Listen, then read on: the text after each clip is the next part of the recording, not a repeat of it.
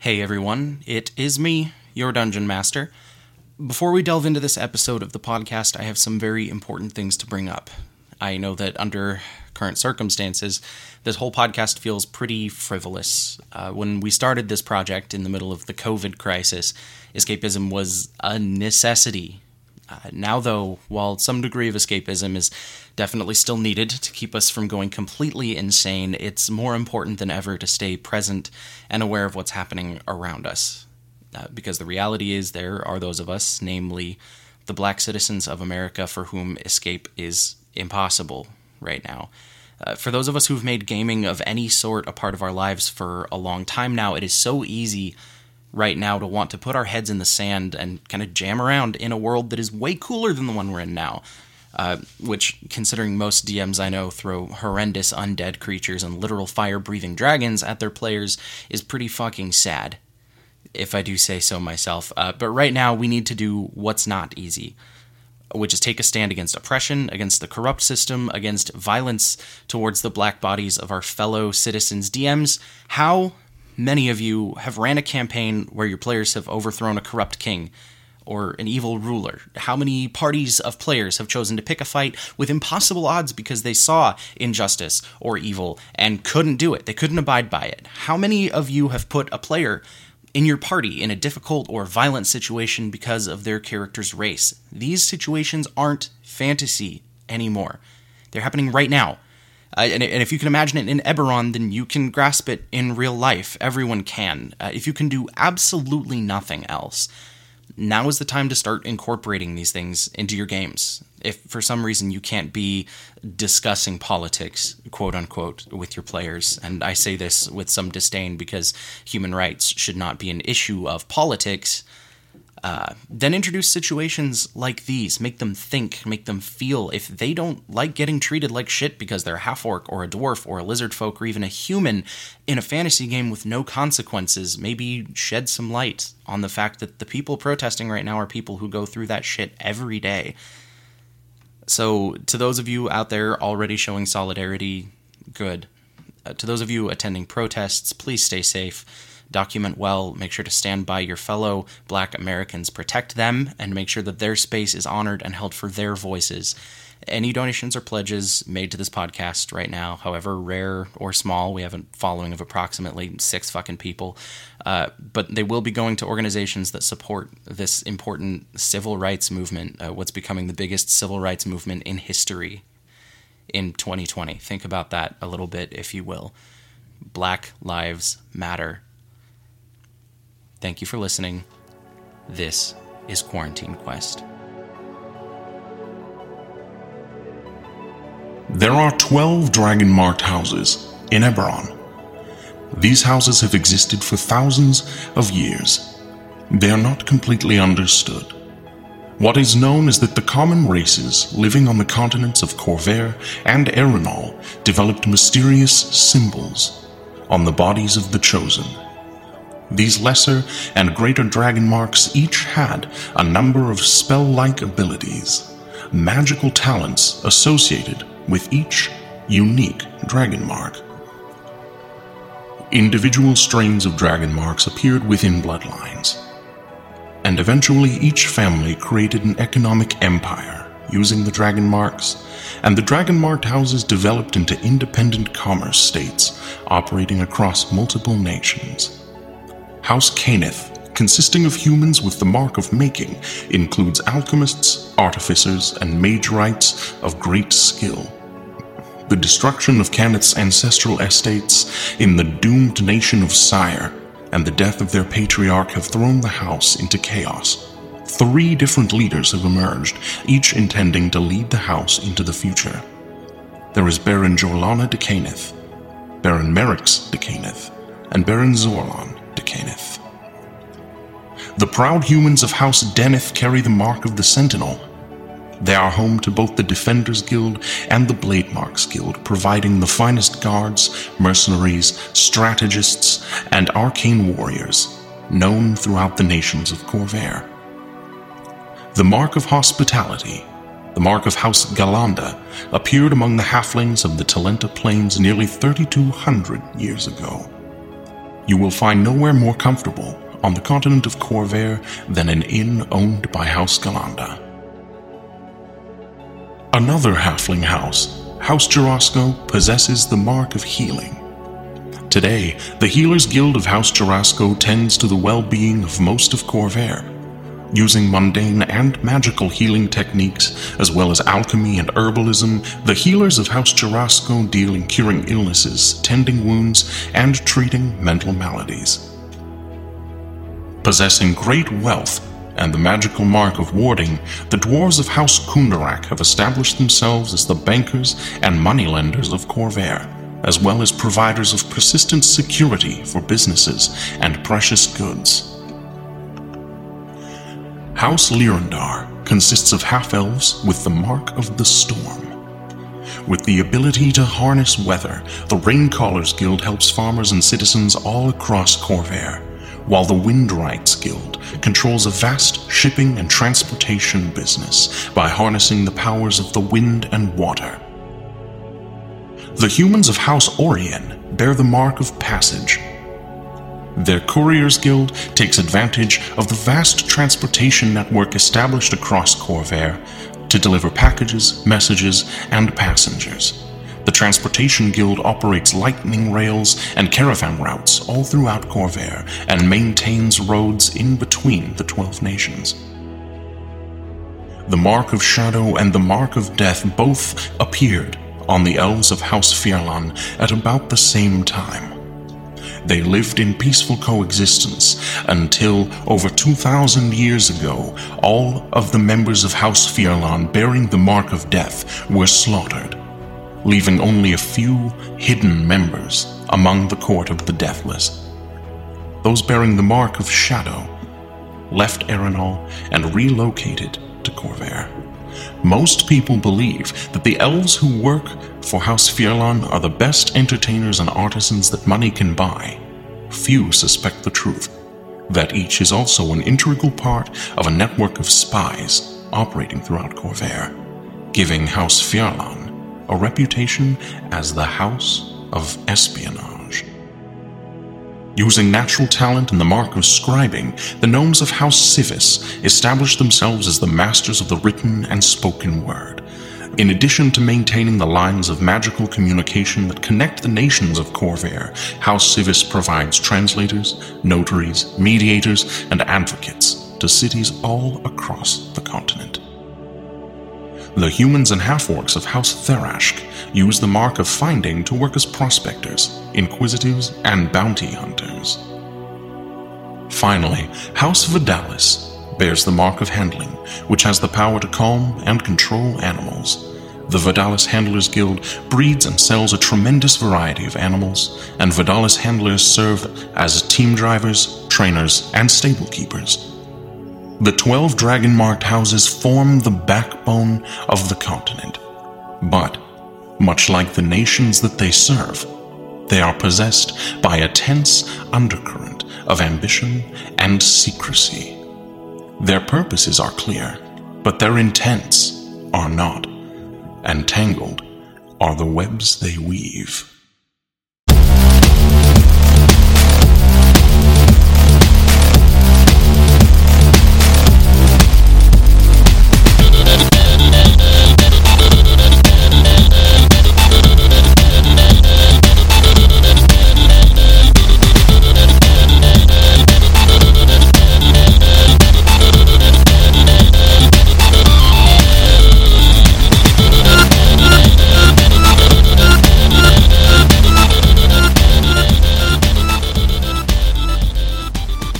You don't have to get a house patron, but house patronage does give you a significant financial and resource advantage over the common student. And you definitely notice that students aren't the only people there. There's diplomats, hopefuls, and parliament members, members of lesser houses coming to seek patronage and favor. There's all manner of folks. So, is this like pledging a fraternity? Kind of. I mean, the dragon-marked houses are huge, universal institutions, free of any bond or nation. But at the moment, yeah. Would any of you be interested in going to find patronage? Yep. I might, just maybe even for my own the hometown house. Okay, so let's start with, I guess let's just go in order. Would you be looking for patronage or down schmoozing, Torbjorn? Absolutely. Cool beans. Your whole family's already in pretty good with House Kundarak. I would probably just kind of go check up with that booth then, like the House Kundarak booth. Folks. Yeah. And you don't know quite how that house runs outside of the Holds of Muir. And you notice they are dressed very differently than traditional dwarven style. They're wearing a lot of more city slicker clothes. So you walk up to one of the representatives of House Kundarak, and he immediately raises his hand, recognizing you from a distance as a member of the House Beryl, the Barrelman clan. And, Brother! Over here! God, it's good to see another of our own kind. How's the homeland? Brother! And I'm gonna just go and, like, hug him like I've known him forever. heck yes. You know, tell home's good, and you know, ale is swell. Ale is swale. The Ale business is being a swell. dwarf, and business is booming. Business and booming, and my cup is full. I like that. Business is booming, and my cup is full. I love it. And he's gonna kind of pat your armor, and he's gonna say, Still roaming around in big as rags as ever, I see. and he's being completely sarcastic. They all know that House Beryl is one of the highest dwarven houses and is filthy fucking rich. So yeah, he's gonna kind of pat the front of your armor. So what brings you to Sharn? Surely old man Beryl didn't send you here to engage in politics. Not quite politics, but he sent me off to bring honor to us all. Excellent. Well, this is what you give me to work with, huh? Well, honey, I've seen worse. We're gonna turn the sow's ear into a silver. Don't call him a sow's ear. That is the worst insult possible in dwarvish insults. Sow's ears. I'm made of the finest elk. But if you remember, your father had sent you to try and garner the favor of House Cannith, the House of Making. Yes. So I'm gonna ask them if they know anything about the House of Canner. Oh, House Cannith. Their booth's right over there. Just look for the. I mean, most of them are humans, but there's a fair amount of gnomes in there. You know how they like to tinker. They're over there. You can find them by all their strange contraptions. And the other gentleman of House Kundarak, he's just going to nod toward them. Hey, I think one of them's putting one of those devices up right now. This'll be good. Some of these devices backfire spectacularly. Here, I'll cover you. And he kind of starts pushing his way through. Excuse me, House Representative, thank you. And everybody kind of just gets out of the way. Before I continue with this, Eric, would you have gone looking for patronage, or are you kind of sticking to your own? How is this whole business of Sharn treating you? So Nico is pretty nervous and kind of mumbling to himself a little bit, and he's got Dew on his shoulder, kind of just like as his little buddy. And Cool. he's kind of talking to him. He's like, "Okay, Dew, we're gonna do this, and we're gonna do this right, and we're gonna be better than we ever were." And so he's going to go to the house that has the mark of the Sentinel. Okay. He really wants to prove himself as a fighter. Oh damn. Okay. All right. Interesting. Okay. House Deneth. House Deneth. Deneth. Deneth sounds too much like Denise with a lisp. How about we call it House Deneth? Deneth is fine. So you walk up to them, and the symbol of House Deneth, it's a steel bull's head with glowing red eyes and steam coming forth from its nostrils. Below a silver anvil, surrounded by white ribbons and the form of a gear, all contained within a dark blue and slate gray field. So their symbol is standing out on this flag held up by a pole of iron, and there's a number of people, some of them armored, a good portion of them not. Everything from strapping farm lads who happen to be happening through the city and are gazing at all the wonders of the Defenders or Blade Marks Guild, and then you see what looks like particularly muscular nobles' sons wearing way too much armor for the occasion.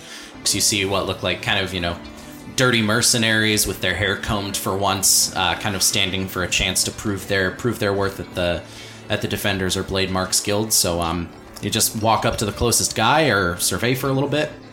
I think that he would take a second and kind of get a lay of the land before he just walks up to someone. Okay. So you see that there are two kind of groups of people. There's a couple of lines, but there's the Defenders Guild and the Blade Marks Guild. And you kind of know from your noble knowledge, one is devoted to protection, and the other to supply mercenaries to the highest bidder. So, one supplies a lot of town watch, house guards, personal retinues. Sometimes they'll sell some of their best people to adventuring parties for the highest bidder. And then the Blade Marks Guild, as it said, just sells mercenaries, and they're known for being the finest sellswords that money can buy. So you see two groups, and it looks like both of them have kind of a skirmish pit set up. And it looks like they're kind of gathering around and testing their metal. And as you get closer, you see that the two lines or groups of people actually converge, and it looks like each one is a member or a prospective member of the Blade Marks Guild squaring off against a prospective member of the Defenders Guild. So would you try and find a representative first, or are you just going to join a line? He would find a representative first. Okay. So you walk up to a very, very, let's see. I'm gonna think of some representatives here off the top of my head. There's a very, very portly man.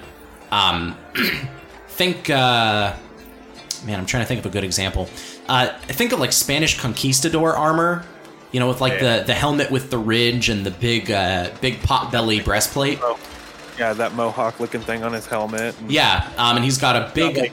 Not like out of Troy, but like it's kind of like in that like triangle bit on top. Yeah, and he's got a very well-oiled handlebar mustache. And then there's another man, he's got a clean-shaven face, classic military brat haircut, wearing a full suit of chainmail armor, standing about 6'3". Absolute clean cut, like the sun glints off of his jawline, and he's got a long sword at his side, and those seem to be the two gentlemen running everything. I think that he would go talk to the more portly looking dude. Okay. Well, is this guy human? Yeah, he's human. Okay, so he would come up and he would kind of like tug at his shirt. 'Cause, I mean, Nico is a gnome, and so he is pretty small. And right. He would kind of come up to him and be like, excuse me, sir. What are the lines for? He quickly turns around and like looks down. Oh, well, it's your first time to one of the fighting pits, is it, little guy? Oh, and he notices you're a gnome, and he's like, oh, I'm sorry. I'm sorry. I didn't mean no offense by that. I'm just people bring their kids to these things. It's we try to keep them away from the fighting rings, but we've had our fair share of toddlers join the fray before. Anyway, what can I do for you? I'm just kind of curious how this all works. What are the lines for? Oh, the lines. One is for the Defenders Guild. That's the gentleman over there. That's Gerald's domain. And my name is Kirk, and I run the Blade Marks Guild. Are Kirk and Gerald secretly gay for each other? No. Kirk I would ship it. Kirk and Gerald, everybody's favorite gay couple. Beefy. Beefy gay couple. Well, okay, one is beefy in muscle, and one is beefy like a well-marbled side of beef. Is this so wrong? Like an otter. I fucking love it. But he's going to say, Well, the lines are, anyway, yeah, I run the Blade Marks Guild, Gerald runs the Defenders Guild, and there's one line for each of them, and basically you take your turn, and you get put up against a random opponent, and well, there you are. You kind of try to prove your worth. It's like tryouts, basically. It's like tryouts. And if you get chosen, then maybe you get a sponsorship. I can't remember what I called it earlier. Patronage. That's what it was. Patronage. Kirk can't remember words that I say sometimes. Oh, if I go in, hypothetically, if I were to join one of these and get matched up against someone to fight, as it were, and I win, am I accepted into trainee, or how does that work?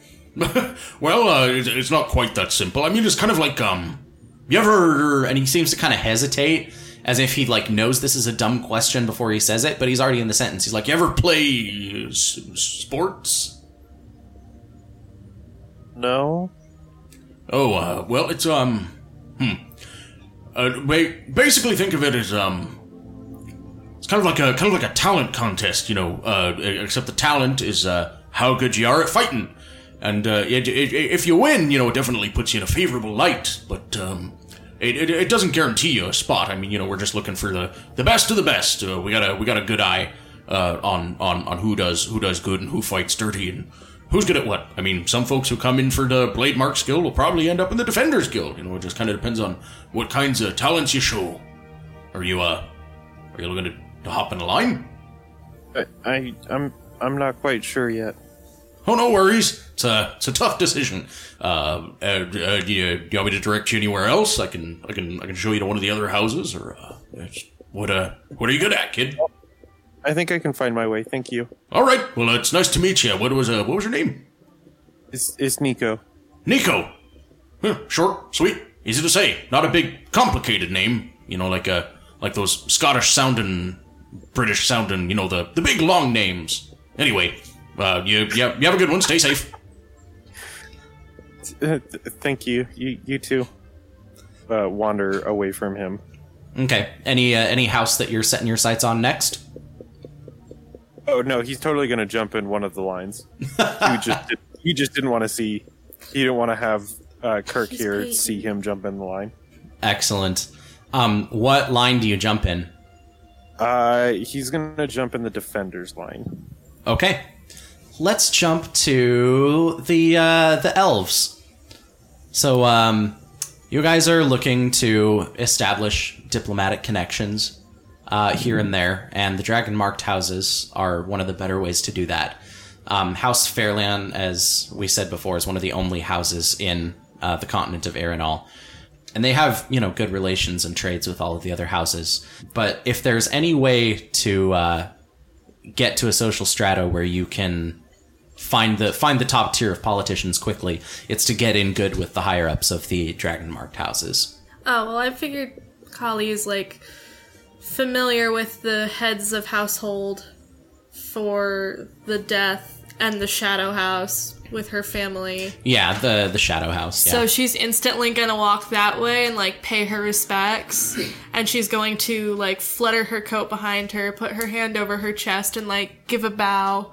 All the ceremonial stuff with, the little sly smile because she knows she's been drinking a little too much, but it's the only way she's gonna tolerate all this.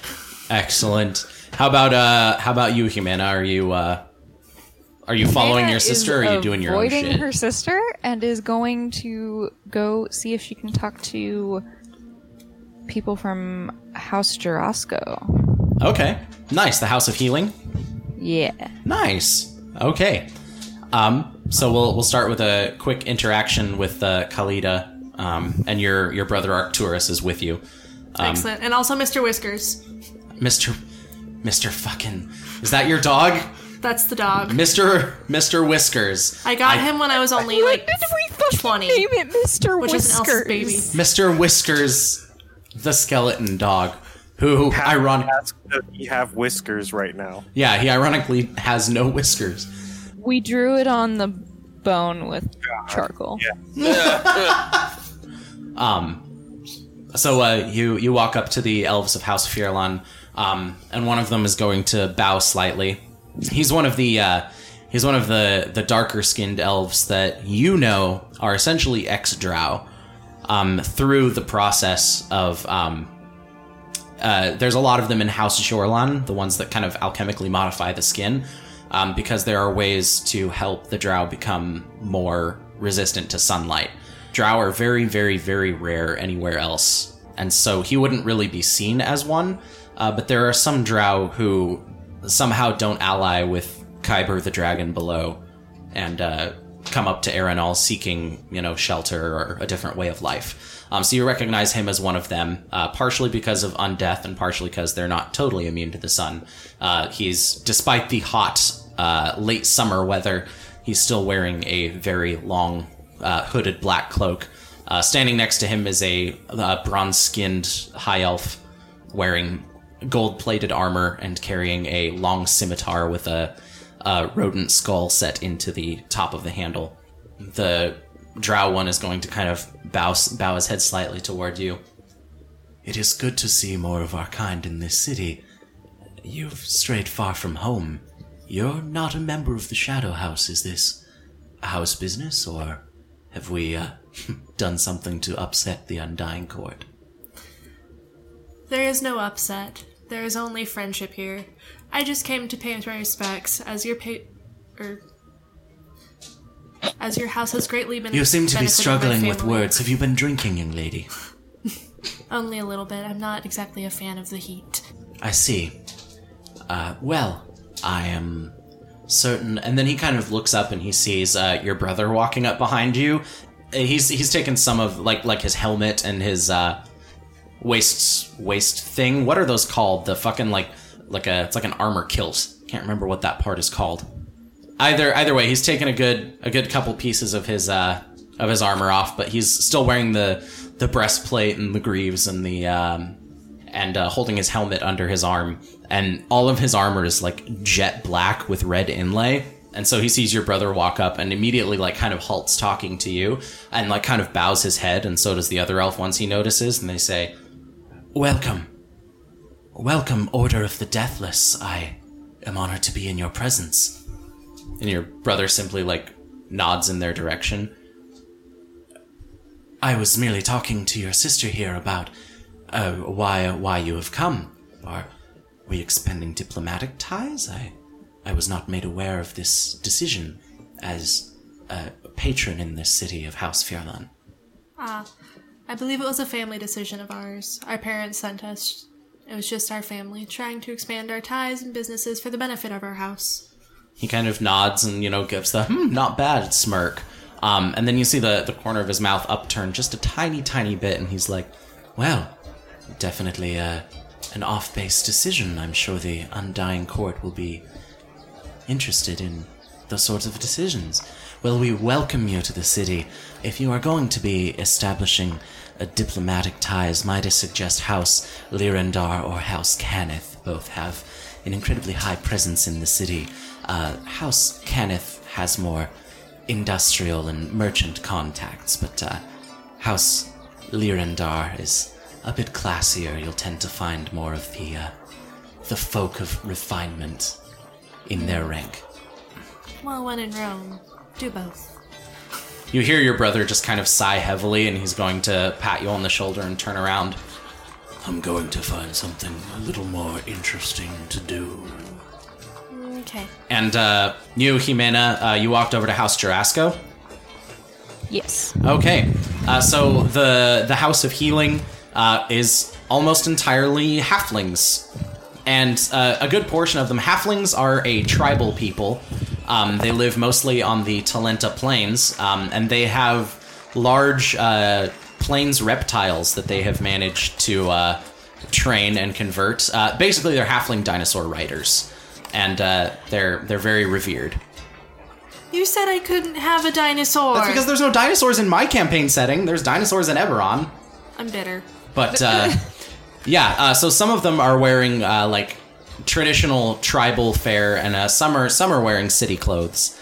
But you see a couple tents set up. One has a lot of like potions and brews and stuff like that, and a couple of the halflings are wearing pure white robes that you recognize as worshiping the goddess of healing and life and birth. But yeah, they're all just kind of milling about. There's a good number of people who've come for healing services.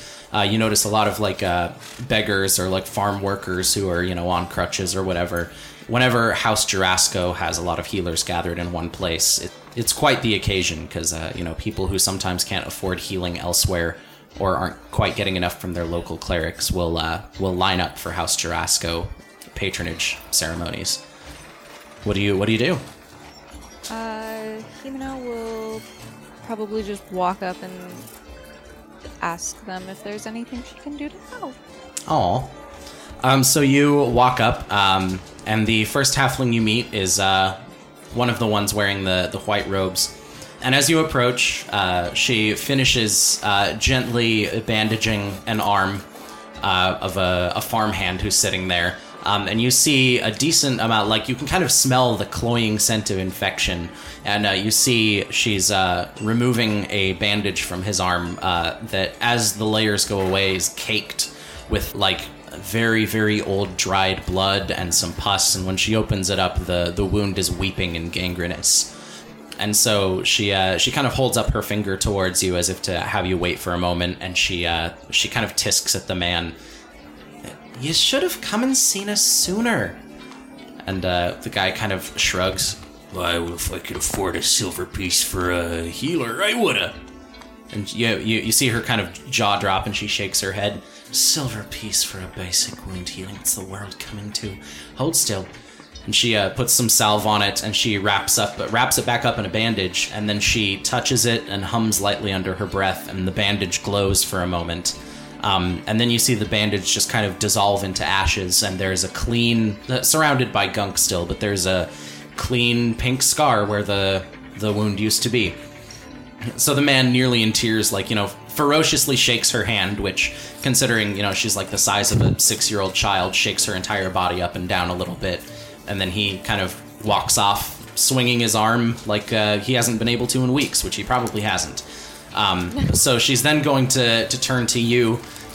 And what would your business be? Would you like healing? And she kind of stops and looks at your garb. And do you wear the symbol of your house? Yeah, I don't see why not. So she sees the symbol of your house on your body or wherever it is, and she kind of takes pause for a moment, and looks at you skeptically. I don't think I've ever had the pleasure of helping one of the elves of Aerenal. What brings you to our tent? I thought I might be able to help, I guess.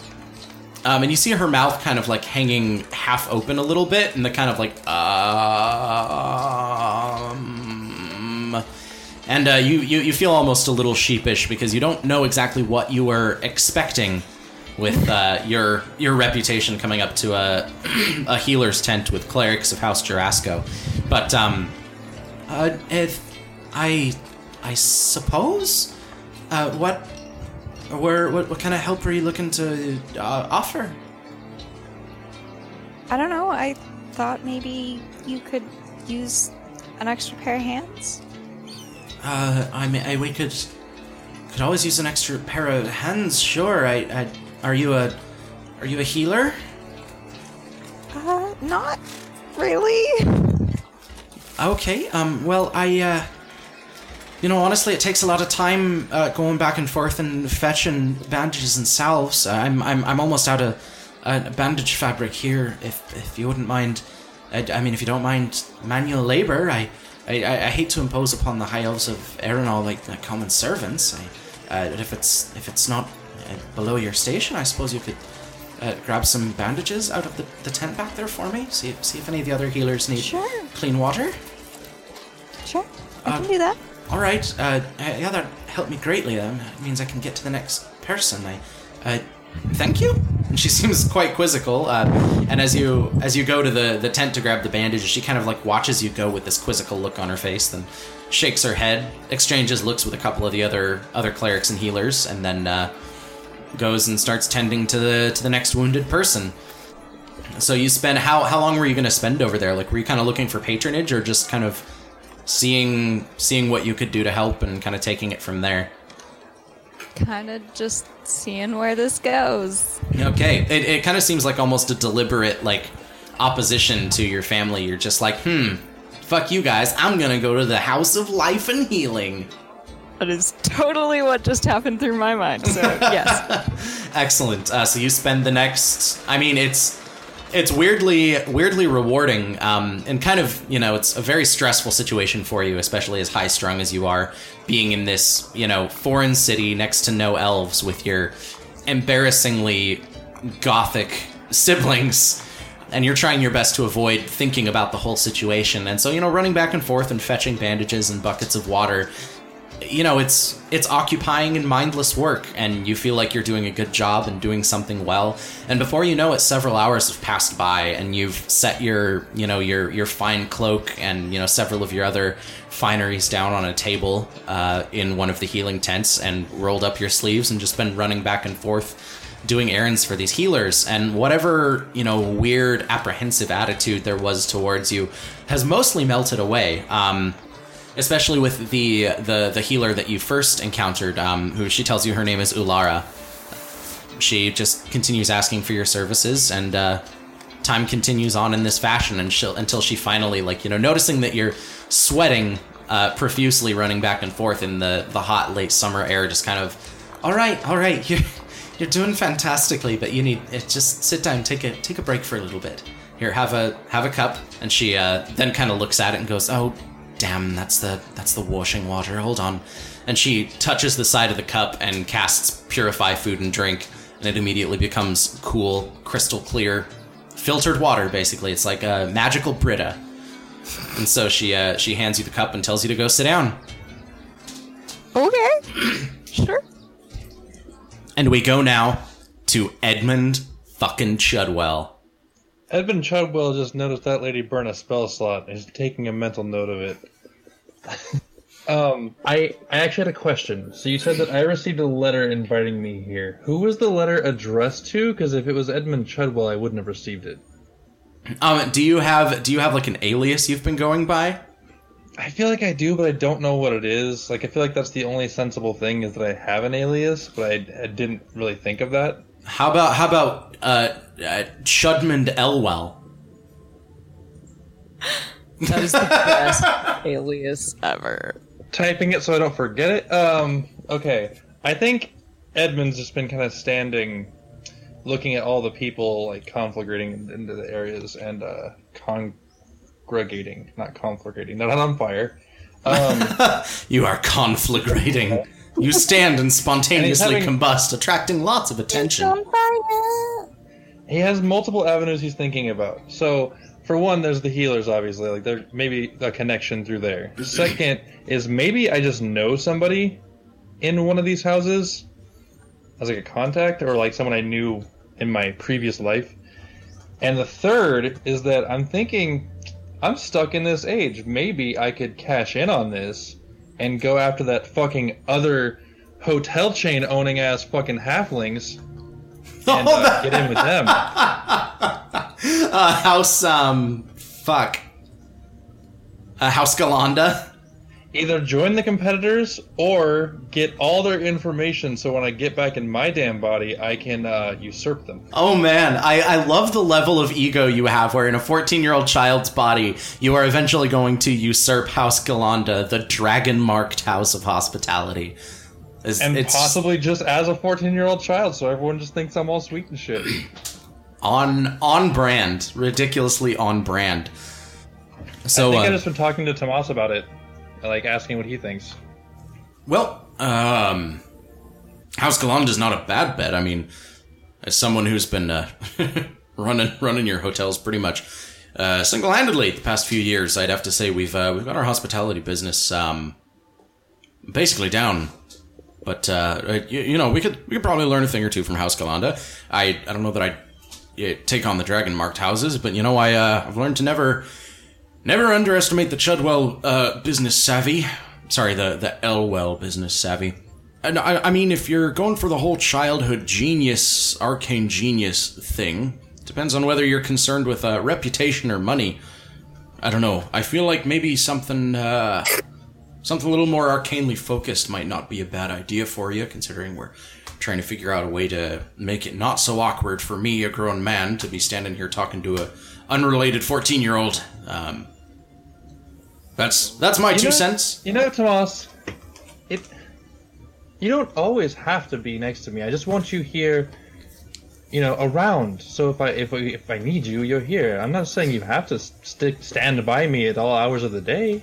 Well, I mean, that's fair, but you're kind of easy to lose in a crowd these days. Also, how has no one come up to us and asked us, shown us around? This is crazy.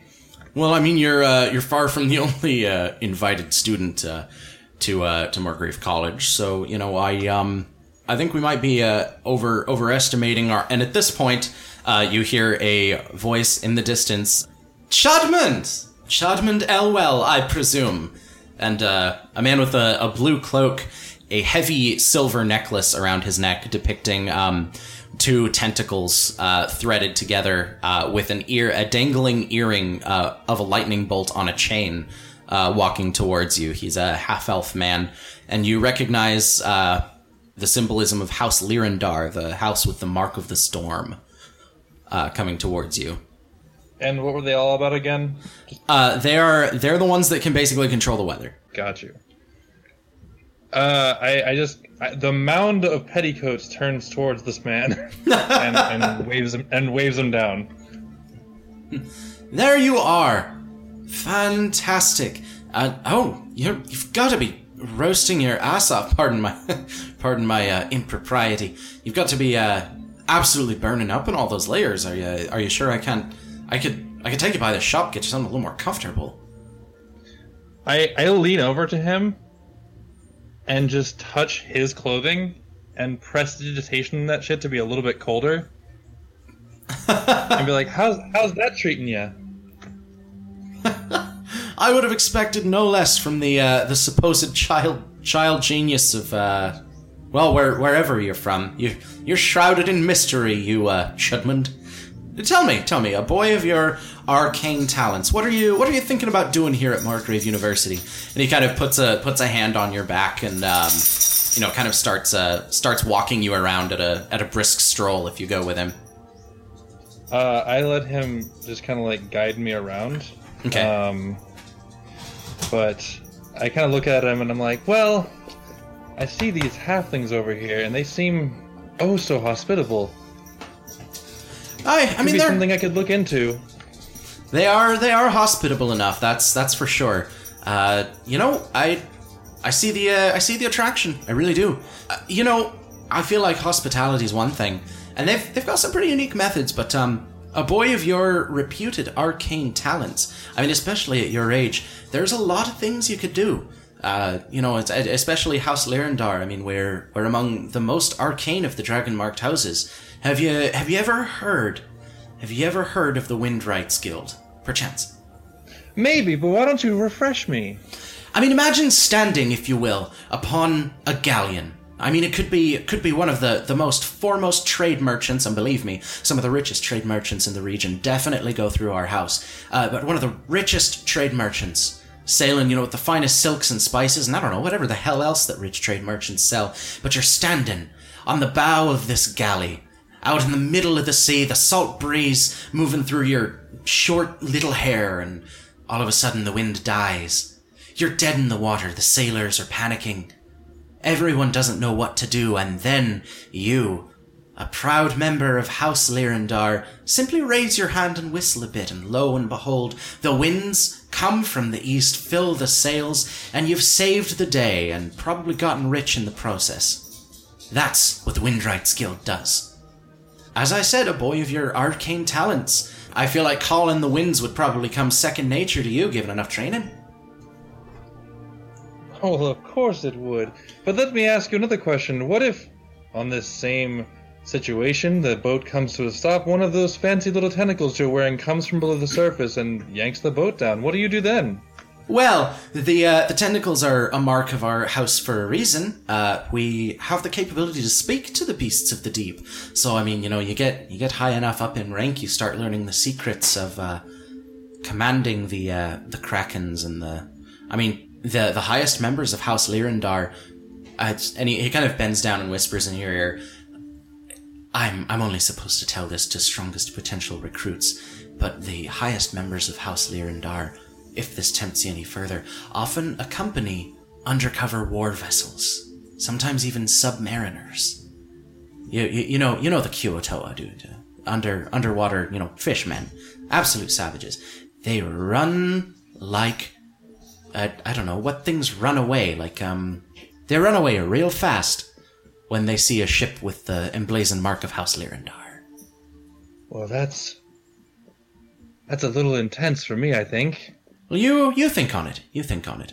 And I will think on it. There's quite a display going on over there. Here, I love watching House Cannith's contraptions. Let's go take a look. You ever heard of House Cannith? House of Making? Make all sorts of funky things with gears. Let's move on quickly. And as he turns away, I literally just go the other direction.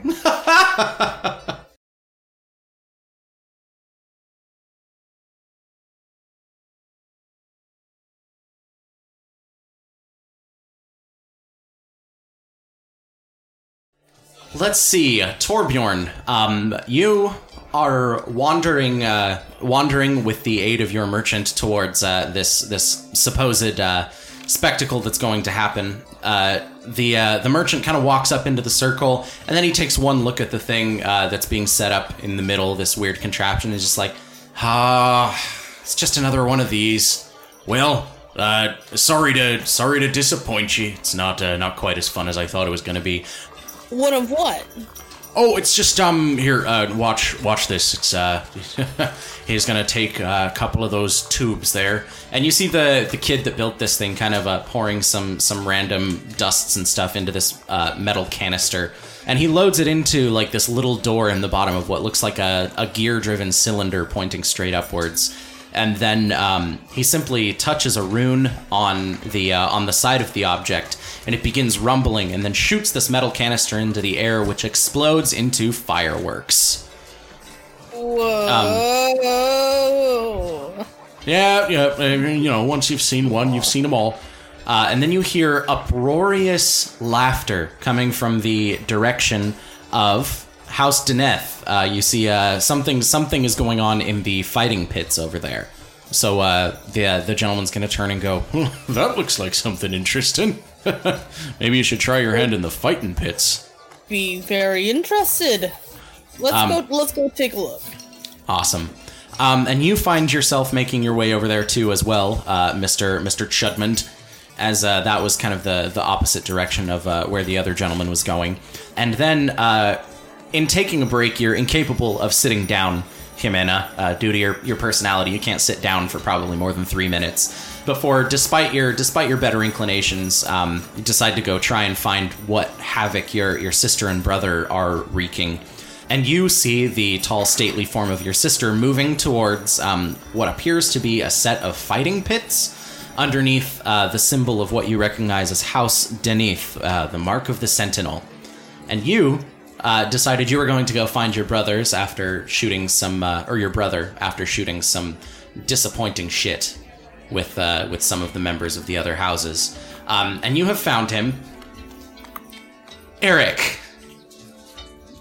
you hopped in line. Oh, And finally, your turn came. How are you feeling about this? Like, there's one guy ahead of you, and you're watching these guys like either engage in like the cat and mouse fencing type business of skirting each other and looking for openings. Some of them are just blatantly bashing each other, and the one guy in front of you heads into the pit. How are you feeling? So he's like wringing his hands together, and he's sitting there. He's like, "Am I really about to do this?" And he's like, "No, I have to do this. This is the right thing to do. There's only one way for me to get stronger." trying to psych himself up. Okay. The guy in front of you kind of got his butt handed to him, and you are next up in the pit. You look over and you see a kind of scrawny-looking human man with roughed-up, greasy hair. He's not wearing any armor, kind of a loose-hanging shirt, and he appears to just have a simple wooden buckler and a dagger. And you have your trusty sword that I gave you, as well as whatever armor you picked up or didn't pick up. That sword, by the way, was the last thing your stepfather gave you before you left. He kind of just left it wrapped up with a note that said, this served me well through a lot of trying times. May it help you out as you make, some reference to, facing your future, or, battling your education, or, some war analogy. That sounds like it'd come from a, inspirational teen Bible. So, and this guy kind of, looks over at you. He smirks a little bit, and he's getting ready to enter when all of a sudden you hear, kind of a hush fall over the line behind you. And the gentleman known as Gerald simply, steps up, bows his head towards a figure approaching. And as you turn around, you see a very, very tall elven man clad in black and red-lined plate mail, with a very gaunt, almost zombie-looking face. It's disturbing to look at, but his eyes burn with a bright, quiet ferocity. And Gerald walks up to him and simply nods his head. I am honored to be in the presence of one of the Erenal Deathless. This man simply nods and looks over towards the pits. If you'll have me. All right, yes, you can step up against the next contestant. Hey, Jimbo, step back.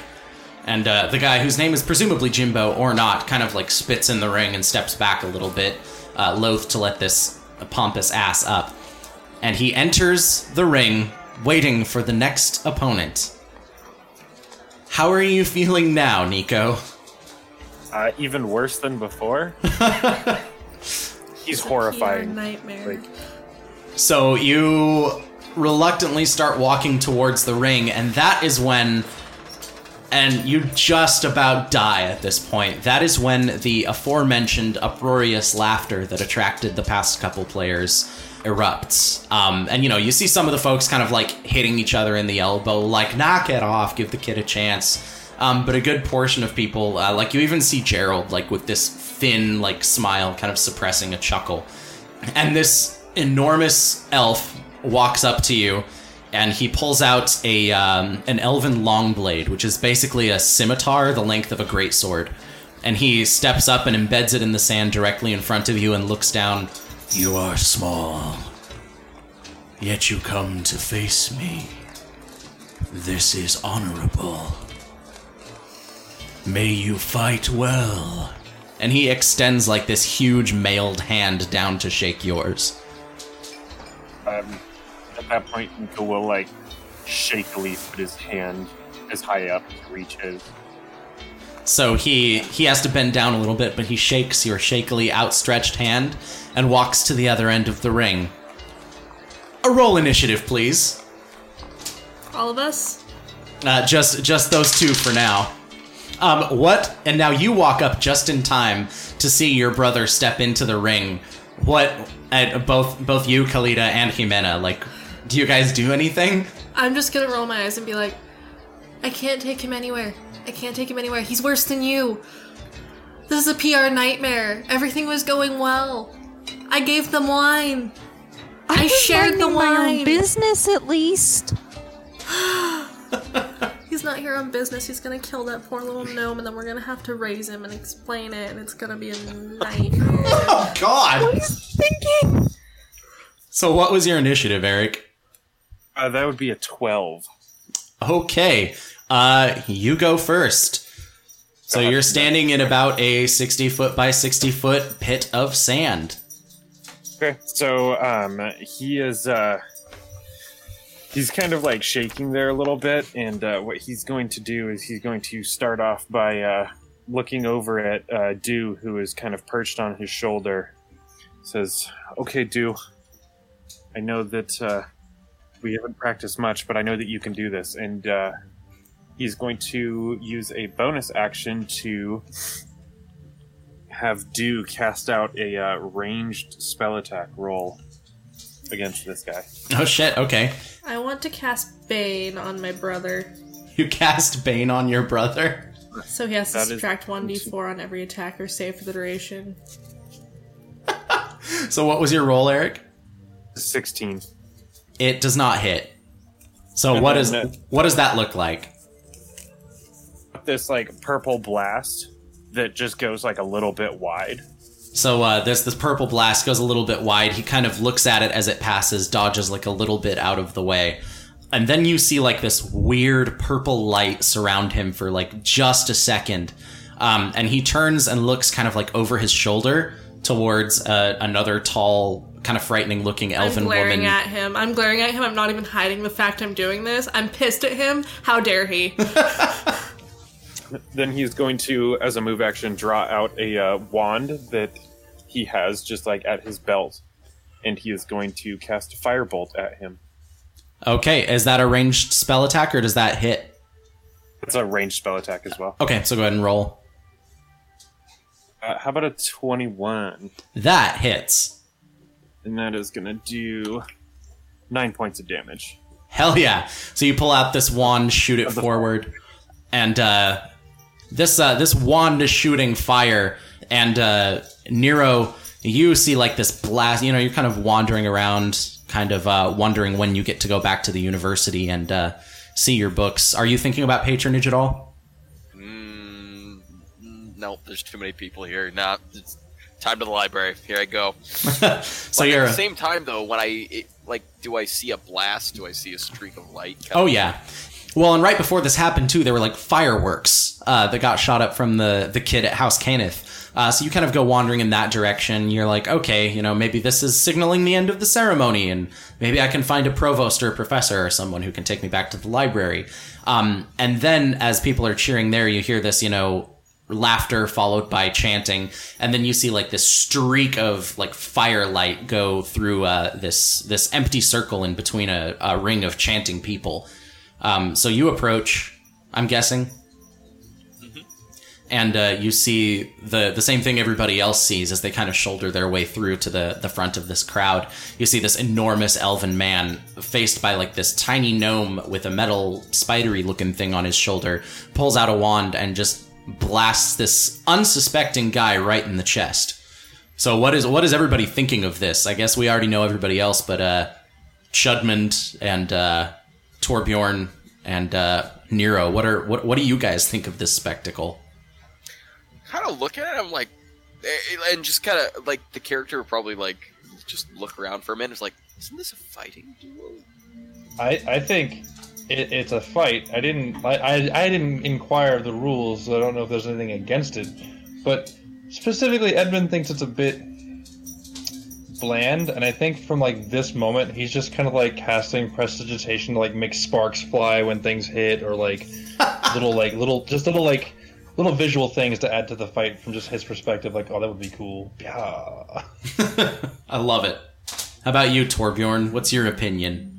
I would probably be super fascinated and like want to get in on it as soon as I possibly can. Alrighty. So Want in and play. at this point, people aren't paying a whole lot of attention, and things have kind of fallen apart as far as the lines and the construction go. It's now just like this chanting ring standing around them. So Arcturus, who just got hit in the chest with this bolt, Fucking deserved it. is going to kind of straighten up a little bit, just kind of look at you for a moment, and just say, "You do not battle as I expected." And he's going to, he's just going to kind of nod down to your belt. "Your blade is very strong. Mine is simply very large." And with alarming speed, he pulls this elven great blade out and makes a lunge at you. Oh no. That's a confirmed critical. Cool. I'm dead.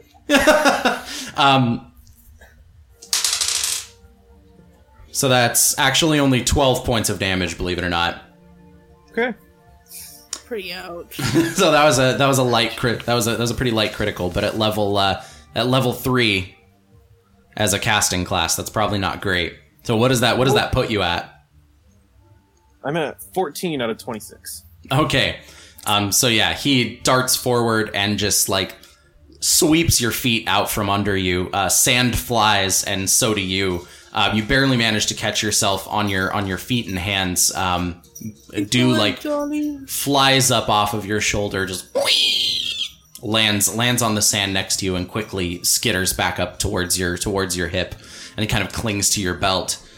And you feel like a deep throbbing in like your ankles and knees, and you can feel a little bit of blood like starting to trickle down into your shoe. Now it is your turn. That guy's a dick. At that point, I'm assuming he's right next to me, so I'm going to drop my wand and draw out that Frostbrand short sword and look at him and say, well, if it's a proper fight, I think that we're a little bit unmatched. Fight is in the spirit, if you desire it. And so with that, I'll say, okay, do now, and have do take another bonus action to shoot out another Eldritch Blast at him. This guy's got everything on me, and I'm like nothing to him. That is going to be a 21 to hit. That hits again. So this is where it gets fun, because this is more damage than normal. That's 7 points of damage.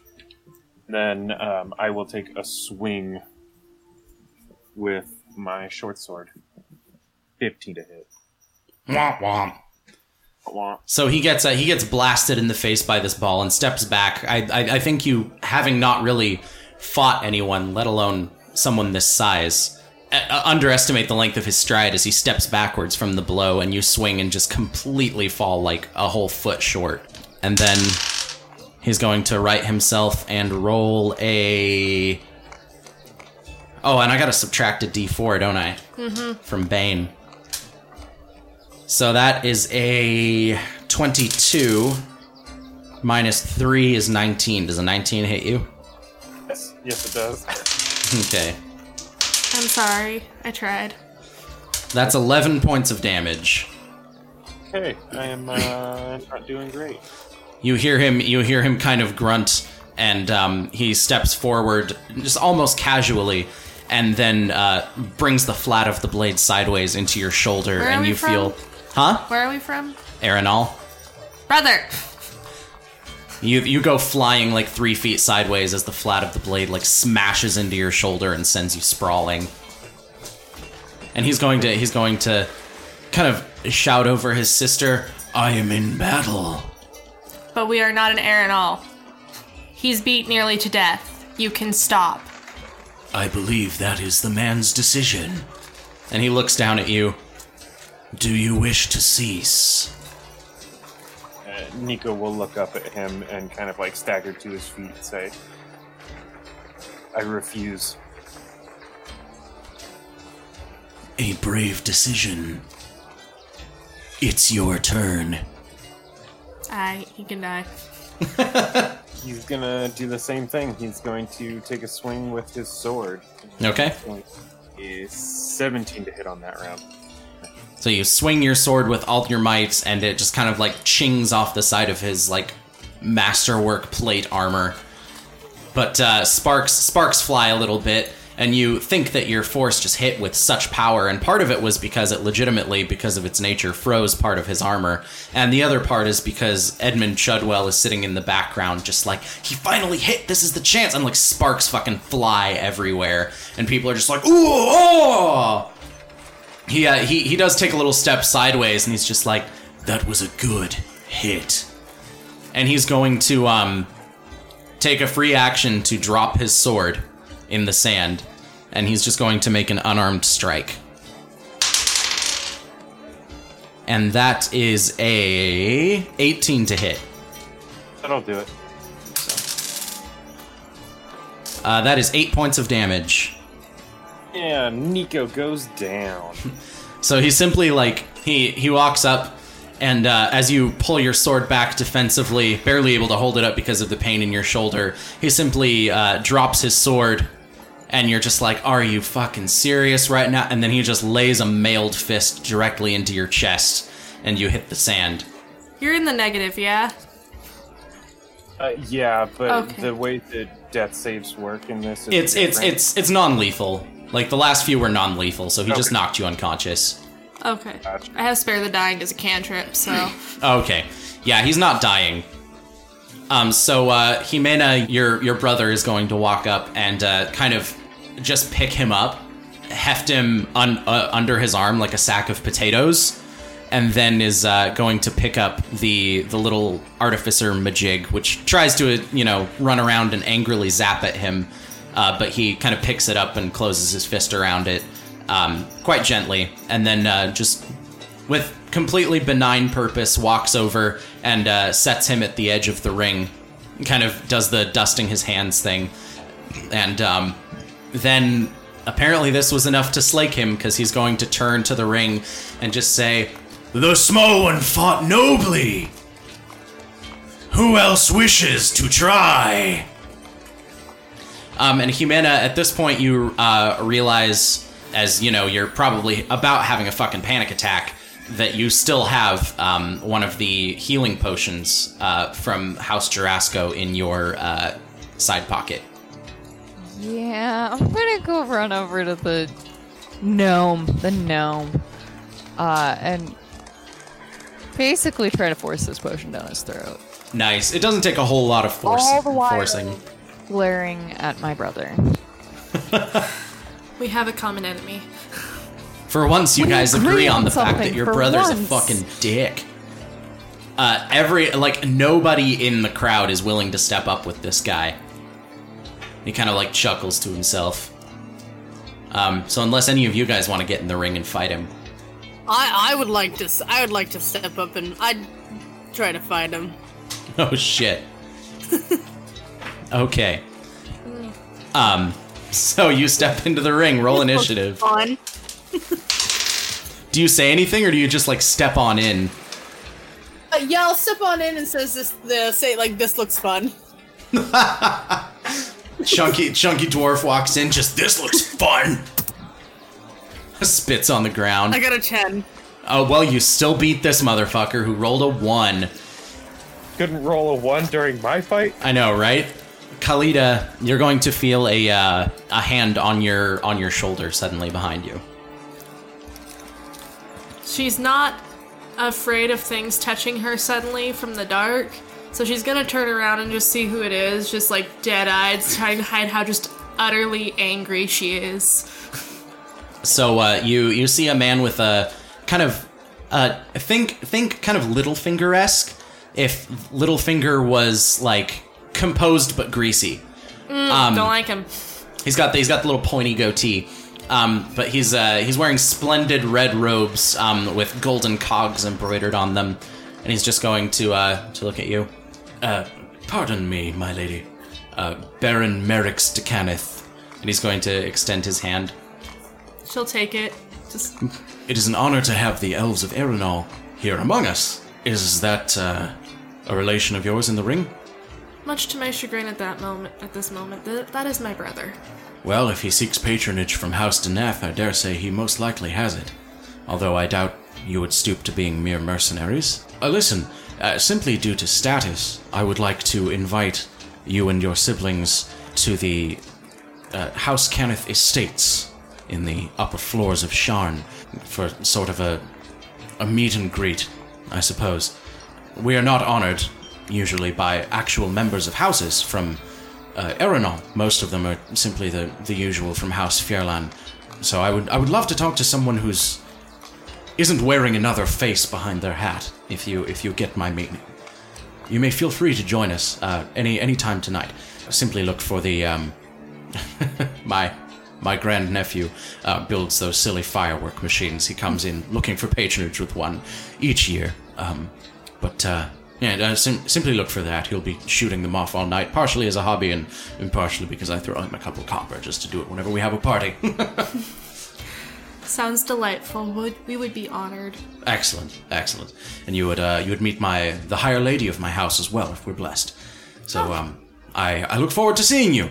And tell your brother he is more than welcome to remove his armor. He won't, but I'm sure he appreciates the sentiment. He's going to nod. Very well. And he's going to walk over to you, Jimena. And you've fed this potion, and now the gnome sits up, kind of spluttering. And before this conversation commences, you go first, Chuck. What does Torbjorn Barrelman do? I'm gonna pull out my great axe. Oh shit! I am just gonna take a swing. Nice. Go ahead and roll then. Better than I did. Actual 20. You're kidding me. Wait, so it was a total of 20 or a natural 20? Total of 20. Oh, total of 20. Okay, that hits. 16 damage. Holy shit, are you kidding? I don't think so. A D12 plus 5. You step in, and this man looks down at you. Indeed, fun is a word for it. And he bends down with like amazing speed to pick up his sword and make a lunge at you. And with just as amazing of speed, in one single like swinging movement, you heft this great axe from off your back and manage to bring the blade of it down right into the top of his shoulder as he's standing up from picking up his sword. Chuck, I'm gonna cast Shield of Faith on you. So you have +2 AC for the duration for 10 minutes. Hot shit. Thanks. Kill him. Plus 2 AC? +2 AC. This is not the first time she's played games against her brother. Yeah.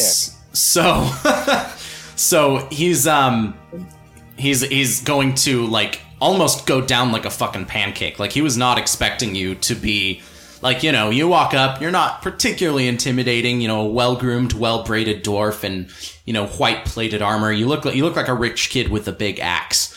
And you just fucking drive it into his shoulder, and he nearly flattens completely. And you hear the clang of metal, and you very rarely heard your brother's armor bend, either Jimena or Khalida. But goddamn if that armor didn't just bend and spark. Edmund Chudwell, anything particularly cool you do for this? Extra blood? Yeah. Well, I kind of thought like a sound effect, but I realized that doesn't really play in the world as well. I mean, you Just, could head, totally do a sound yeah. effect. Okay, like as he hits the actually no, I'll just do like a small like tremor as he smacks against the ground from like the axe again, just like a small like shake. Oh shit! Like everyone can feel like that was like a graviton hit. God, this is like a 3D video game experience. Like you're. Yeah, and with the ice blade a second ago, that definitely had some cold mist coming off it when it was swung. Hell yeah! Like, just stuff like that, like just some super anime shit. So as far as you know, you just brought your axe down on this guy so hard that the fucking city of Sharn shook. And you guys just, like, see your brother nearly laid the fuck out. I'm smiling. Jimena, are you doing anything? Other than nursing to this gnome? I think I'm on the edge of a panic attack already. My head whips around, and I'm just like, oh my god, my brother's gonna die. This freaking gnome is gonna die. Who the hell is this guy that's talking to me? What the fuck is my sister doing? Their brother can't die, right? Like, he's the yeah, undying. I mean, he could be destroyed. Yeah. That's not likely, though. Not No. in this arena. So, Unlikely, but still, like, I'm on the edge of a panic attack. Everything's blown out of proportion anyway, so, you know. I'm just hey. letting him get punished. And maybe assisting. Am I back to consciousness? yeah, you are spluttering back to consciousness. Is he on the ground at this point? He hasn't been completely laid out. Like, he nearly got pancaked, but now he's staggering backwards, blood streaming from the crack in his armor. Okay. Alrighty. Can I do an insight to see how wise I think this big beefcake man is? Sure, go ahead. Got a 13. You would say he has a fairly average wisdom score. Okay, then I'm gonna cast Charm Person on him. Oh shit! All right. So Torbjorn, this guy is like gushing blood, and you notice it's less gushing and more like it's this kind of thick Icarus black red substance that's like leaking out from in between the plates of his armor. Because he's like not backing down, right? Like he's just gonna keep going. No, he's just gonna keep going. Real quick, Chuck. I'm guessing a 13 does not hit your AC.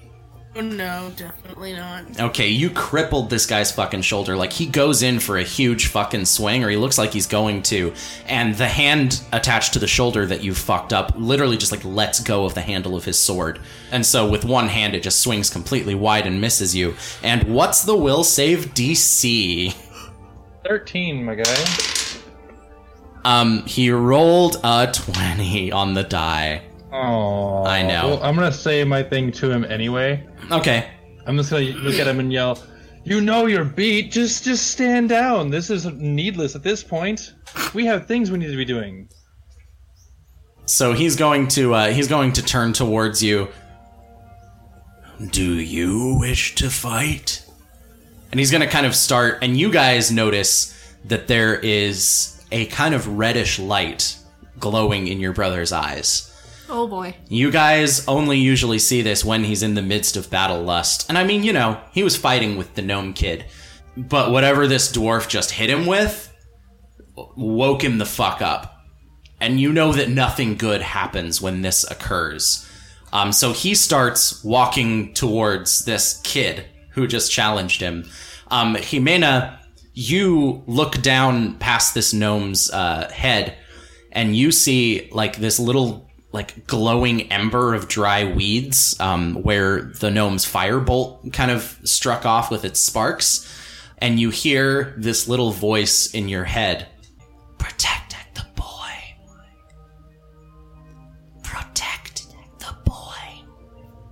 So Jimena is going to reach into her bag of tricks and pull out her fuzzy little pillow and chuck it towards her brother, so that it's in between her brother and her. All right, and this guy just turned his attention away from you, Torbjorn, which provokes an attack of opportunity. Do you take it? Yeah. Okay. 20. Natural 20? Shit. Holy shit! Roll your double damage. Well, we had a brother. So it's gonna be the D12 plus 5 twice. So roll the D12 twice and then apply your strength bonus once. Okay, just once, so 20. 20 damage? We used to have a brother. He steps forward and starts walking towards this kid, this like bloodlust glowing in his eyes. And seeing exactly what's happening, Jimena, before even Khalida can react. Like, you see her start walking towards to get in between her brother and the kid, and you just, without even thinking about it, reach into this bag that you traded another powerful magical artifact for. You and your guys' friends kind of use, like, minor magical artifacts as trading cards. But your parents were not happy with the item that you traded for it. But you pull out a little kind of reddish ball of fuzz, and you throw it, and it lands in between your brother and the kid, and from it springs a large ape.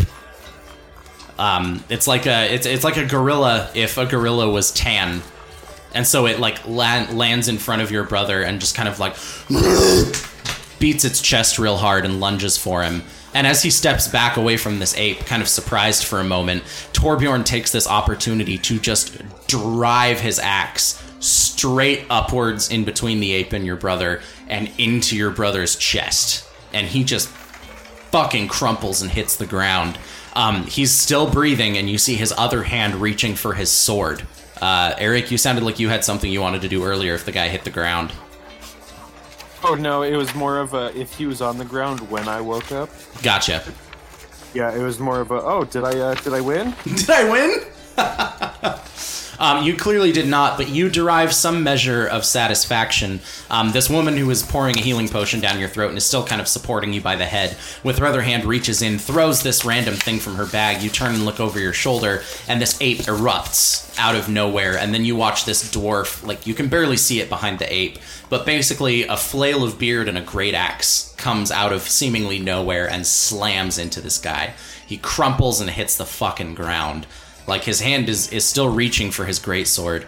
But at this point, both Gerald and Kirk are going to walk into the middle of the ring and just kind of like, all right, and they're like both waving their arms. And Gerald is going to step in the middle and just like throw his arm down and say, round! And he's going to reach down and like help your brother up. And Kirk is going to walk over and give like a solemn slap on your shoulder, Torbjorn. And he's just going to say, that is the strongest arm I've seen in a fucking decade. You're House Barrowman, right? Yes, sir. Well, I doubt a house as noble as yourself would ever consider becoming a sellsword, but if you decide you're tired of money and politics, you can always come roam the land for a little bit with us. We'd be proud to have you. Thanks for the offer. I think this is just for funsies.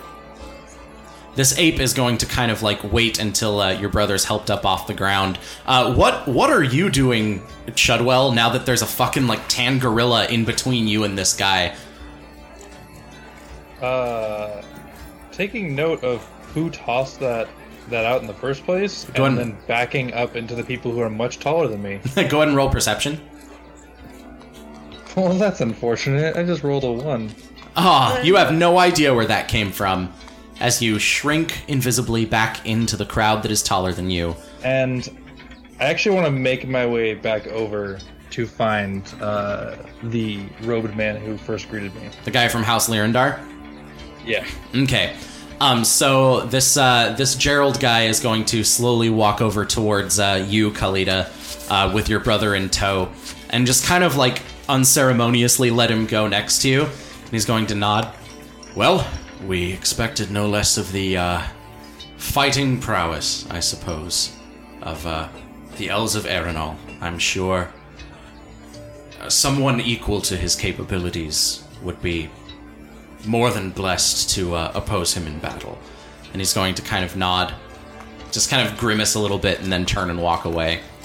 And your brother kind of stands there, like, heaving in front of you, and then looks up at you. His eyes are normal now, and he kind of reaches up and lay on hands himself, and, like, heals himself up a little bit with positive energy, flexes his shoulder.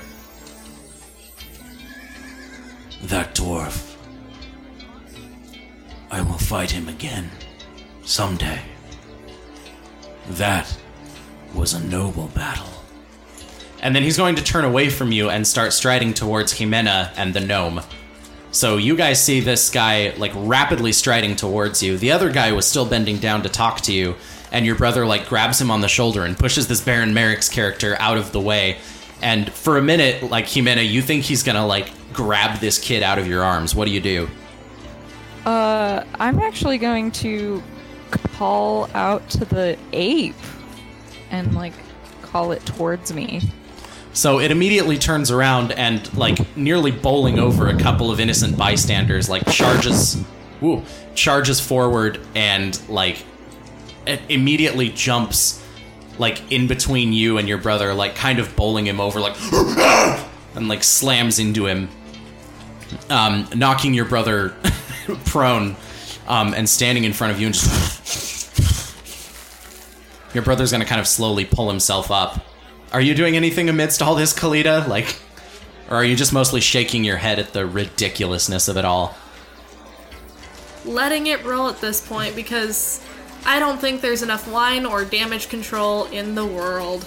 And mother and father will hear all about this. I mean, you're drunk. Our brother tried to kill somebody. I'm not even that drunk.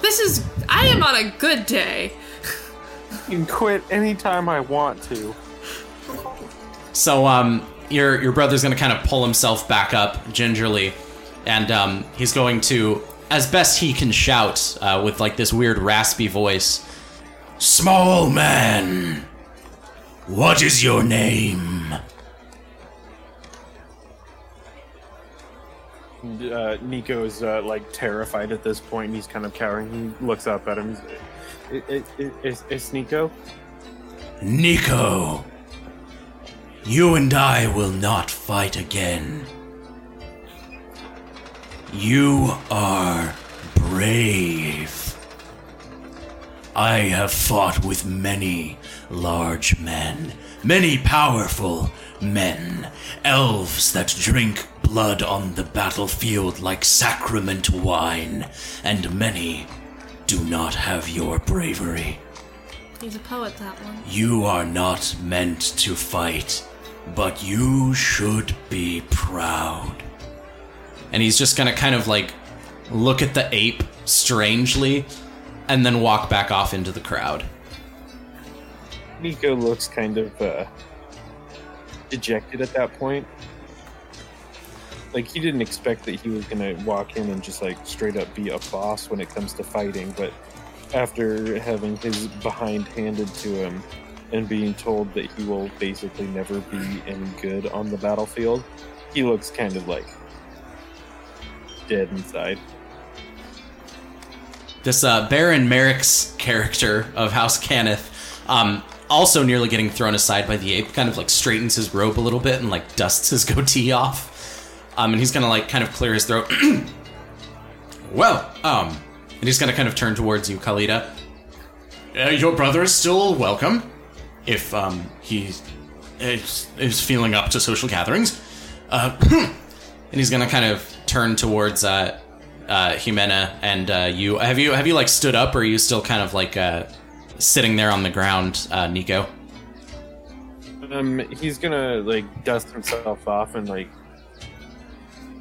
slowly pick himself back up, and he's gonna go find Dew wherever Dew landed. Dew actually got like the big elf guy just set him down next to you. Okay. He's gonna like pick him up and dust him off and make sure that he's not broken or. Excellent. Yeah, no, he's totally fine. This big bulky elf seemed to like he didn't even make a scratch in the metal. He picked it up as gently as he could.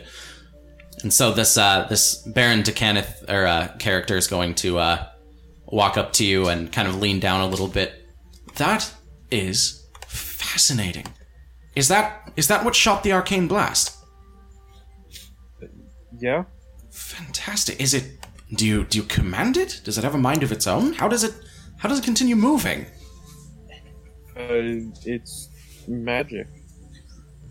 That is. I spoke magic into the contraption itself after I made it. Amazing. Have you had schooling in Artificer's Arts before? Really? Well, I dare say you're a prodigy if I've ever seen one. That is a fantastic little thing. I've never seen cogwork handiwork that small and seamless. And I can't believe you managed to enchant that. That requires immense attention to detail. And if you're ever seeking patronage from House Cannith, if this isn't simply a fluke and a miracle, if you're capable of building more things of this skill, I would love to offer my patronage. If you here's my token, and he hands you a token with the symbol of House Cannith on it. I do believe there's I was actually talking to, and he's going to turn to Jimena. I presume you are also of House Galanadon, Pteranodon. You're of that other elf house with the other. You're with the other elves, right? Yes, correct. Yes. Oh, well, then you as well are more than welcome. We're having something of a House Cannith get-together up in the upper levels of Sharn tomorrow. Or tonight? I can't remember what I said 15 minutes ago, damn it! You are welcome to join us with the rest of your family, as are you, young man, if you wish. This is all a bit hustle and bustle, and I understand Mackelbracken Estate is kind of a countryside affair, so Sharn is probably a bit out of your element. But you are more than welcome to join us as well. You have the patronage coin, so whether or not you decide to take us up on it, you will be able to get in the door regardless of your status. But yeah, feel free to stop by. I would love to see more of all of you. And anyhow, let's be gone. He kind of stands up and takes his leave, wandering off to the next thing that has his attention. You, Nero, kind of standing and watching all this, what was your impression of all of this nonsense? There was almost a moment of are they using deadly force on each other? Jeez. It's a gimmick. Just kind of like, is somebody gonna die? Did I come to the fucking blood pits in the middle of this cradle of civilization? Yeah, just. So you feel a hand kind of. What this was? What's up? Did I know what this was? No, you had no idea. You just walked up and saw a fight, and after the guy said, you're welcome to be a mercenary, you're like, why? Okay, why did he say that thing? And then you look up and you see the symbol of House Deneth, and you're like, oh. Oops. Are you playing the jockey frat boy who's like drunk as he's going through like Greek row? Partying, challenging everyone. Fuck yeah, all of you haze me. Just be like, hey. Whatever. I'm rushing all the houses. Just say no to the paddle. But you feel a clap of a hand on your shoulder, Nero, kind of a frail hand, and you see a older man walk up next to you. He's wearing scholar's robes, bald pate, kind of sunburned, and long gray beard. And he's just gonna say, "Entertainment of refined folk." Don't you agree? Oh, it was something for sure. Well, I see that you're of House what was your last name? Oh, Wraith. I see you've been sent from House Wraith over in Karnath. I knew somebody from Karnath was going to be attending our university. We don't get a whole lot of transfers over here. You wouldn't perchance happen to be Nero, would you? Actually, yes. Oh, hello. My name is I'm sorry, I forgot my name. My name is Benjamin. I'm the provost of the General Arcane Studies College. You wound up under my care until you choose a specified school. You didn't list your specified school on the application. Do you have a preferred school of magic? Well, I do wish to delve deeper into the art of necromancy. But honestly, to me, magic is magic. Oh, well, a noble take. I shouldn't have expected much different from a wizard of Karnath. But well, it'll be an honor to have you in my college. The House Cannith is throwing a bit of a to-do tonight, and you can come with me if you'd like. It's a good introduction to academic life, as opposed to these particularly refined folk. And he chuckles and he gestures towards the fighting pits where the next round of people is getting ready to put on a much less impressive fight than the last one. And he says, "We savages that hang about with House Decaneth and House Lyrandar like to do things like read books and discuss arcane techniques, at least in between social banter. So it might be a good place to start. I don't have many students who've fallen directly under my wing. Most of them choose a school. So if you'd like to come with me, you're more than welcome." Oh, I would love to. To be quite honest, I'm realizing I'm a little famished, really. Oh, excellent. Well, I'll take you back to the college and at least show you your room. We can grab some provisions there, and then later this evening we'll wander over to the upper tiers. Sounds like an excellent plan.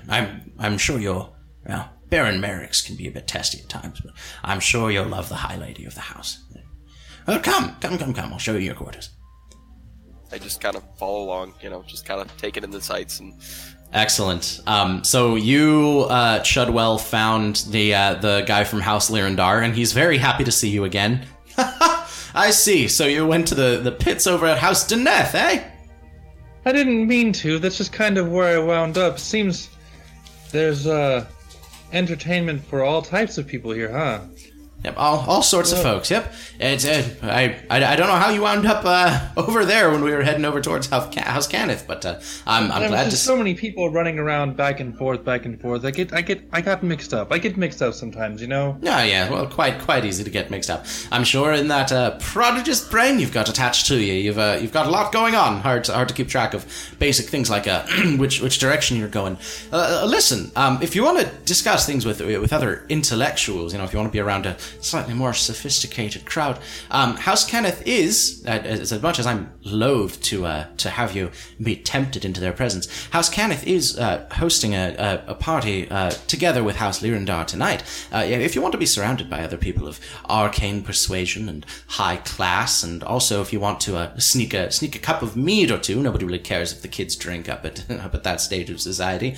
You're welcome to accompany me as my honored guest. No patronage coin required. As he starts even saying that they're more okay with people or kids sneaking mead, I think I don't finish listening to him explain in that part of society and just pull out a thing like a flask from in one of my petticoats, just pull it out and start drinking because I am fucking dying right now. He's gonna. Oh well, it appears you're already quite well equipped for the occasion. All right. Well, I'll take that as a yes then, I suppose. Yes, I'm going to be really frank with you. I'm here... Well, I'm looking to learn a little bit more about curses in general, actually, to be honest with you. I thought I would walk around and see what caught my fancy, but I'm pretty dead set on I want to learn about all types of curses. Well, I suppose with as wide of a library as Morgrave College has, you're likely to find something. There's a decent amount of forbidden texts in there. We at House Lyrindar tend to have special access. You know, you can't exactly speak to krakens with your average run-of-the-mill magic, so you might be able to find something. Of course, you'd have to have House Lyrindar access unless you became a provost or professor of some sort. You got a little ways to go till then, I'm sure. But our house is the only one that has access to these forbidden parts. No, I mean one of the very, very few. Who are the others? Well, we can discuss that later. Tell you what, I'll tell you who the other houses are. As a betrayal to my own interests, I'll tell you who the other houses are if you come with the party to me tonight. Is that agreed? I'll come with you tonight. I just, commanding storms is not quite for me. You drive a hard sell, though, let me tell you. Well, the life of a seafaring man isn't for everybody. And, well, I suppose I will see you tonight. Here, take this patronage coin. No strings attached. It's not a binding contract, and it's not not cursed. It'll just get you in the doors, and just come find me as soon as you can. Okay, I'm gonna roll Arcane on this thing as he hands it to me to know if it actually has magic on it, possibly. He seems like he really wants to drive this bargain home, and he's a very good businessman. From your knowledge, Arcane, I know even basic, it's just a mundane silver coin with the symbol of House Lyrindar on it. Okay, that's all it is. And then you in the distance heard Baron Merrick's talking to Torbjorn about a well-to-do get-together with House Cannith. And as he's, walking away, you can kind of keep track of his red cloak as he disappears through the crowd. The fights seem to be very much over. So this is as good an opportunity as you're gonna get. Alright. I'm gonna go try to talk to him, stop him, because he's leaving. I'm gonna follow him out. Okay. So you go up, you get his attention, and he turns around. Oh my! It's you! That was a spectacular fight. I must admit, it was good to see someone lay into that man. I don't know what he was thinking, taking on that poor little gnome. You gotta fight someone your own size, eh? Well, I wouldn't quite say you're his own size, but you're definitely his own strength. I felt the ground shake. That was an impressive hit. Anything I can do for you? I wanted to know what you knew about House Cannith. Oh, well, you're speaking to Baron Merrix de Cannith.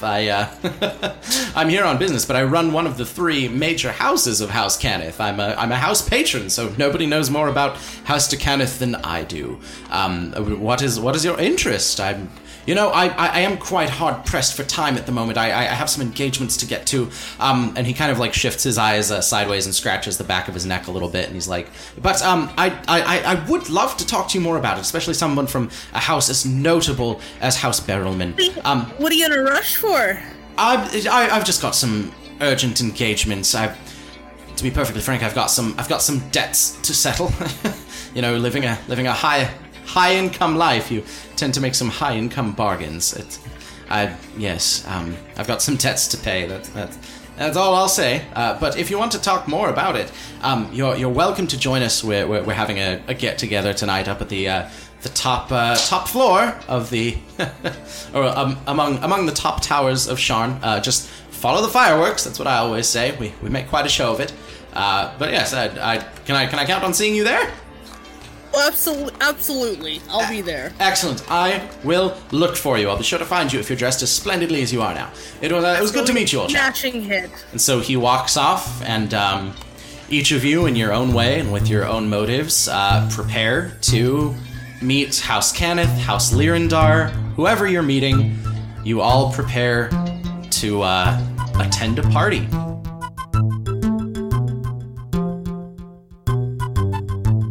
Thank you for listening to Quarantine Quest, City of Towers. The cast of Quarantine Quest is Eric DeMaio, Chuck Welker, Aaron Deaton, Oren Brown, Kara Schmidt, and Mary Emmert. Dungeon Master is Dustin Sipes. Quarantine Quest is a production of Too Many Worlds Podcast Network. All audio editing and mastering performed by Dustin Sipes. Background ambience is from tabletopaudio.com. Original intro and outro music by J. Karsten Neal.